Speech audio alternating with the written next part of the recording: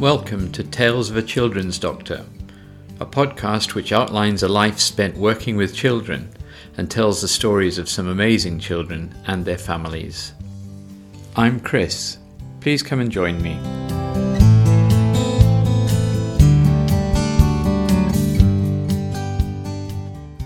Episode 1. How it all started.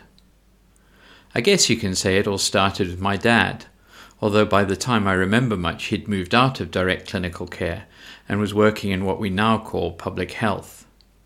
The stories he told of his time working in the bush in what was then called Rhodesia and Nyasaland, now Zambia, Zimbabwe and Malawi, sparked my interest and ignited in me a desire to work with people in that way.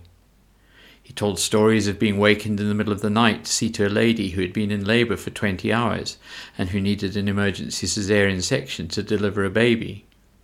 The following morning he would be working with children needing immunisations or treating malaria, severe gastroenteritis or taking out someone's appendix.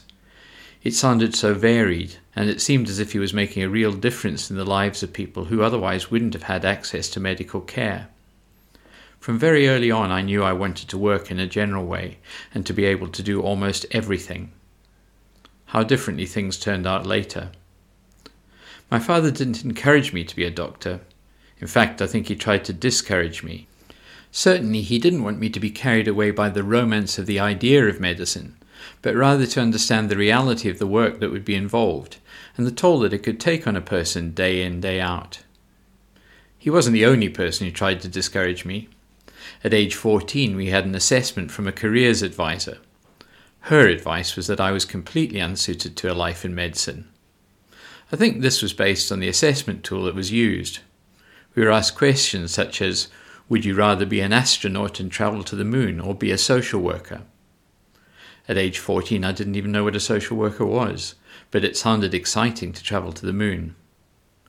There were other questions in a similar vein, and at the end of this she told me that I didn't really like people, and that I would be much better working in the lab. I didn't really believe her, and decided to ignore her advice. In fact, one of the joys of being a children's doctor has been the relationships I've formed with children and their families, and the area in which I work, which is child neurology, has allowed me to form very long-term relationships, something which I value very much indeed. Jump forward 5 years from the careers advice debacle. I find myself in Edinburgh swapping the sunny blue skies of Zimbabwe for the grey skies of Scotland. What an exciting place to be. On our first day, I found myself in an ancient lecture theatre with wooden desktops with the initials of people such as David Livingstone scratched into the surface. Quite quickly, though, I found that playing snooker was often more enjoyable than dissection in the anatomy room. But the grounding in basic sciences was, I realised later on, really important. After 2 years of grinding through subjects such as anatomy, physiology, biochemistry, pharmacology, pathology, sociology, psychology, we were finally able to move on to the wards. The rotations through the various medical subjects were exciting, but it was when I had my first placement at the Sick Children's Hospital in Edinburgh that I got an inkling of what I wanted to do with the rest of my life. I realised that children were brilliant. They're very honest and upfront. They'd say what they thought and don't beat around the bush. I still remember the prof of paediatrics saying to us, if you can't imagine yourself, age 60, crawling under a cot to have a talk with a frightened 3-year-old, then don't go into paediatrics. That has stuck with me since then, and it remains as true now as it did then. By the time I reached the end of my medical school career, I was sure of only one thing. I wanted to go back to work with children in Zimbabwe. So after my house jobs, that's what I did. I did a 6-month rotation at Harare Central Hospital in the capital. This was a baptism of fire. Having been so well supported as a junior doctor in Scotland, suddenly I was completely responsible for seeing 30 or 40 sick children in a day and providing inpatient care to a ward full of extremely sick infants. The cots never simply held one child, they always had 3 or 4 in them. In the midst of all of this there was true joy. Yes, the children were incredibly sick, and yes, sadly, some of them didn't make it. Yet the spirit of the children and their parents shone through, and I was humbled how the families never gave up. There's one example of this that has never left me. It was about 7 p.m. I was called urgently to the paediatric assessment unit. That was a rather fancy name for a single large, rather dirty room with a massive queue of people waiting to be seen. The nurses shouted on me, and there was a little 3-month-old baby who was blue and not breathing. His mum was distraught. I placed a breathing tube into his lungs and started to pump in oxygen through a bag. Almost immediately he turned pink. His eyes opened and he looked at his mum.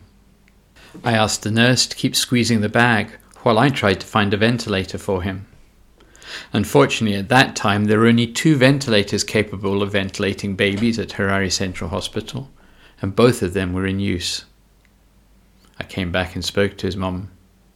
We tried to see if the baby could cope without the bag being squeezed, but very quickly he would stop breathing and go blue again. We realized that without a ventilator the baby would die. His mum then said that she would squeeze the bag, and for the next 12 hours she did this continuously and without a break. It was unbelievable. Her commitment to her baby and her understanding of the importance of continuing to squeeze the bag was just awe-inspiring. By the following morning the baby had improved. We were able to stop the ventilation and were able to remove the tube from his windpipe. 24 hours later he went home. Yes, he was on antibiotics, and yes, he had a little way to go, but he ultimately recovered completely, and all because of the sheer strength and determination of his mum. I've never forgotten that, and whenever I think of the difficulties that people might complain of, I remember that baby. I wonder what he's doing now.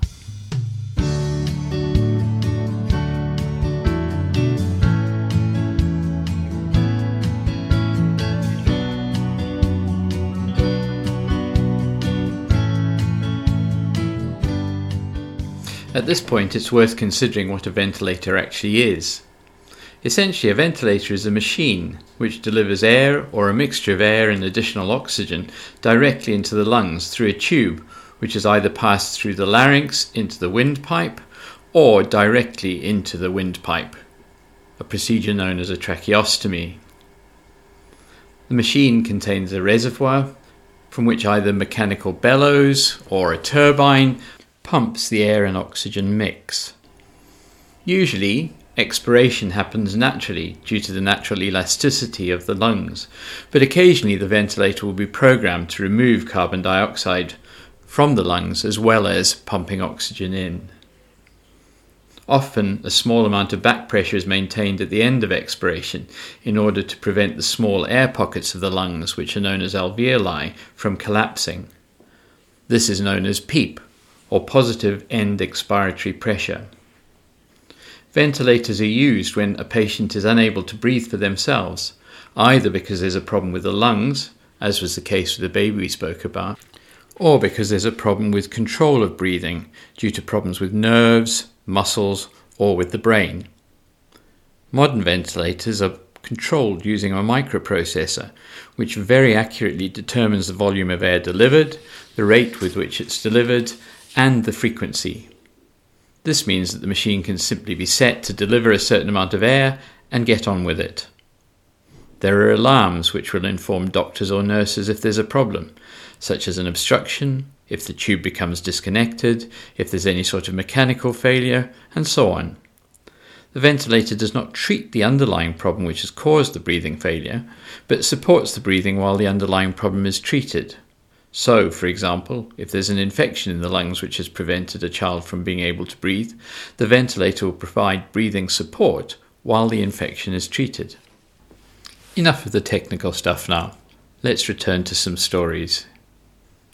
There are times in medicine, as in life, that you do things which on reflection aren't very sensible. I remember being called to a young boy one evening because of concerns that his breathing was deteriorating. He'd been badly burned in a house fire and had bandages over his face and upper body. When I arrived, his breathing was very noisy and he was looking quite distressed. I was concerned that his airway may have been burned in the fire as well, and that he was developing swelling around his upper airway that could ultimately lead to this becoming blocked. As I assessed him, he became increasingly tired, and I realized that I would need to put a breathing tube into his lungs. I looked down his airway with a laryngoscope, but to my surprise there was no obvious swelling at the upper end. Despite this, though, I couldn't get a tube into his lungs. His breathing deteriorated further. I became increasingly worried and began to panic that I wouldn't be able to help this little boy in time. It then occurred to me that perhaps I was missing the obvious. Perhaps the problem was much more simple than I'd thought. I cut the bandages that were around the lower part of his neck, and immediately his breathing improved. I realized that the bandages had become too tight because of the swelling caused by his burns, and this was what had led to his breathing problems. His mum was so grateful for what I'd done, and yet I couldn't help feeling that I'd been an idiot, and that I should have realized what the problem was straight away. Fortunately, the story ended well, and another invaluable lesson was learned. Learning on the job in Zimbabwe was incredibly rewarding, but I also realized that I needed a better understanding of what I was doing. Before going to Zimbabwe, I'd already successfully applied for a paediatric post in Glasgow, and after 6 months in Zimbabwe, I returned to the UK, fully intending to return to Zimbabwe as soon as my formal training was over. I took with me a sense of frustration that children were dying because of a lack of their basic needs. Malnutrition was rife, and every day children became severely ill or even died as a result of avoidable or treatable diseases such as gastroenteritis and malaria.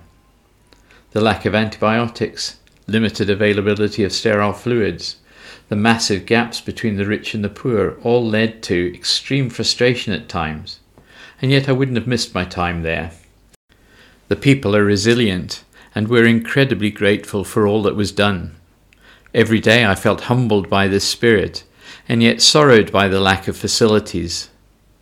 Despite all my good intentions, I never did return to Zimbabwe to work, and my life took a very different path from the one that I had expected. More of that in the next episode.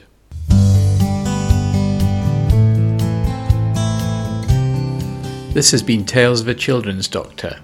I hope you've enjoyed listening. Please come back for the next episode, where I will be telling more stories of amazing children and their families. Goodbye.